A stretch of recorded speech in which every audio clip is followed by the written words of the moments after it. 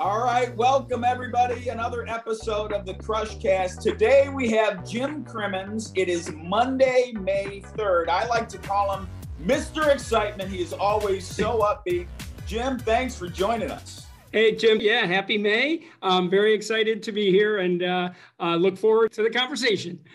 Well, we know, you and I do, that the first day of the month is meaningful because we get our numbers from the prior month. I don't know about you. I have never seen numbers like this.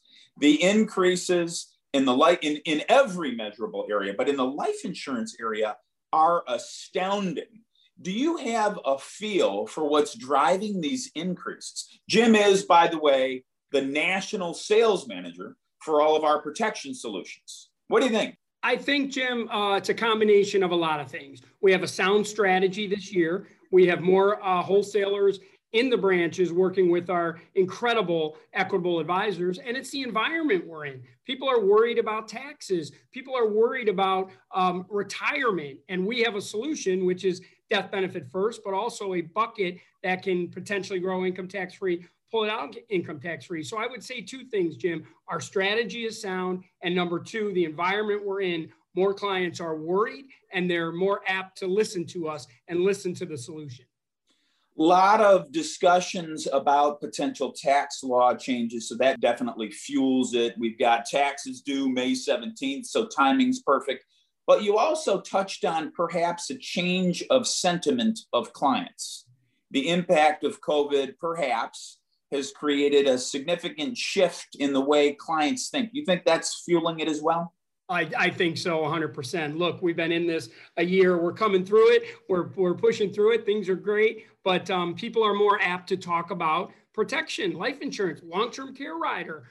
There's definitely more of an opportunity in the market today to talk to clients about solutions we have to offer. Definitely. I know prior to last year, you've been in a role for your career where you do a lot of traveling. And now for both of us, we're not traveling. What have you learned during this stretch? I've learned that you can be a lot more effective. If you have things laid out, you can have calls from 7 a.m. to 7 p.m. And I manage 18 people across the country, so I can start early and go late. But I never thought, Jim, a year ago, I didn't even know what Teams was. And now I can pull up illustrations and you know, it's amazing what we've learned. Do I want to get back to shaking your hand again, Jim? Yes. Do I want to see people? Yes. But we've changed and we've evolved and we've adapted, and look at the sales. Things are going pretty well. So I guess I would say we learned a lot and we can be more productive in this world. We will get back to a normal world eventually, but we're never going to change. This is a great way to reach clients, producers, opportunities. So it's amazing what we've done in the last year. I know that you are connected with our top advisors all across the country. You've probably observed how they've adjusted through all of the challenges, and you've seen, like I have, and marveled at those that have had spectacular increases in their business. Do you have a view of how they've done that? When you think of some of our top advisors that have had explosive increases in their business, any view of what they've done? I think the best part is, Jim, they have top clients, right? They have clients. So what they've done a great job with is keep in touch with them. Their strategy has been sound. They've just are doing more Teams meetings, Zooms meetings, phone calls, getting things done. So if I look from our top New York producers to our top LA producers, they've just stayed in contact. And I think some of our competition may have gone more in hiding, yet we've been out there as Equitable advisors continuing to tell our message, not only life insurance, but investments. So I just think I would answer it by saying staying in touch with our top clients, making sure that we're taking care of their needs and their concerns. Now, there have been some developments in underwriting and breakthroughs that probably we would have thought would be impossible or at least 10, 15 years away. Can you touch on the breakthroughs that have made this happen, and what does it mean for an advisor? Yes, Jim, innovate.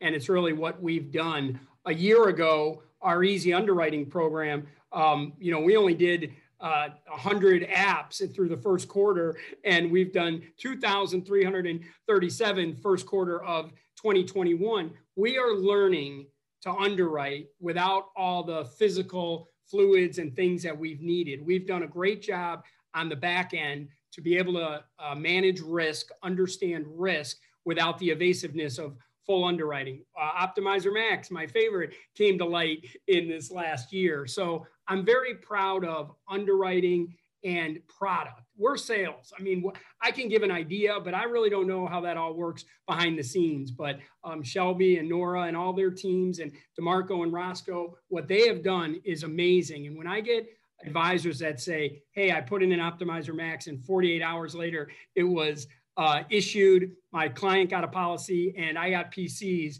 it's amazing the world we're in. But it's only going to get better. And if the pandemic created this, oh, well, right. We learned and we innovated. Right. It's a silver lining. The underwriting process has been a dissatisfier for advisors and for clients. And to have a platform now where if the concept makes sense, we can deliver an issued solution for that client in 48 hours. This is breathtaking. It is. It really is. And it's from our corporate owned CES policies all the way down to a 10-year term. Doesn't matter. You know, we've got it in all buckets where we can use our easy underwriting program, and we want to make it not so invasive. So what we've done is amazing. We need to keep continuing. We'd love to get to 60% of apps going through with easy underwriting. Let me shift to your personal life. I know over the years, you've had incredible involvement with your kids' lives, of course, and specifically their sporting lives. So can you share what the last year has been like with kids that are in college and kids that are in high school going through a COVID world as a dad and as a coach? Yeah, thank you, Jim. Yep, similar to you, I have 4 kids, and I can't believe how quickly the time goes by. But I'll start with my college kids. It's amazing. Matthew is a sophomore at University of Illinois, biology. He wants to go to med school. And he's also part of the baseball program. And it's been tough because the pandemic last year canceled the season. Then this year, you have a lot of kids that are coming back. So there's kind of a log jam. So to be honest, I think Matthew's going to be a doctor, not a Major League Baseball player. So that's okay. Shane is at Kentucky, freshman at Kentucky. Same thing. He's a pitcher.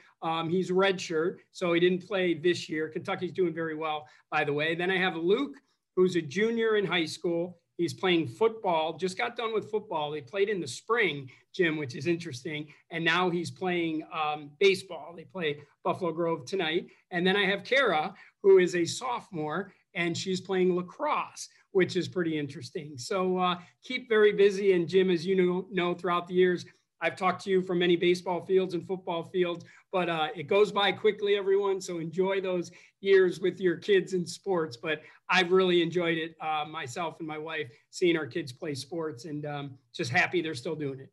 You're on those sidelines every weekend for the last 18 years. And I recall being told when I came into the business that one of the best benefits of our business was the fact that we had flexibility and we could control our time. And I know that you've enjoyed that. Yeah, definitely. I'll give you one quick point too. And it goes back to my dad. My dad's 92 years old and he's still very, very with it. But I remember when I played baseball at Marquette, we would travel to La Crosse or Rockford, or we would be Stevens Point. And, you know, I never really knew if my parents were going to get there. Well, I would take the mound and I could hear this voice. He's from Brooklyn. He has a deep New York voice. And he'd say, come on, Jimmy, pound the strike zone. And I'd look around going, I'm in La Crosse, Wisconsin. How is my dad here? But he would leave Palatine, Illinois at 4 a.m. and find out wherever we were playing. So I always remembered that. And I always want to be there for my kids because my dad was there for me. Yeah, well, that voice penetrates for every child. And is there anything better than when your parents are there to watch? That is amazing. Let me ask you, it must feel rewarding for you to be in a business that has such a personal impact on people's lives. What are you most proud of in terms of our business and the impact that advisors have on their clients? What I'm most proud of is we're there in the worst of times, right? We're there, and you and I have been in situations where somebody is young and passed away for some reason. I mean, we're not guaranteed tomorrow. So I really am proud that we're there in a time of need where somebody passes away and has a wife and 4 kids, and we're there to deliver a promise, and we're there to deliver a future, even though they've lost a loved one. I'm very, very proud of that. Even the long-term care rider, I know people that have become disabled, and we're there with a check every month because we took care of them a few years ago. I'm proud of that, Jim. I'm proud. We can't bring people back, but we can take care of the loved ones and take care of the beneficiaries. And that's what I'm very proud of every single day. And that's why I love this business. It's meaningful work, providing valuable, crucial support for families and businesses in a time of need. This has been a great discussion. Thank you, Jim Crimmins, for all you do.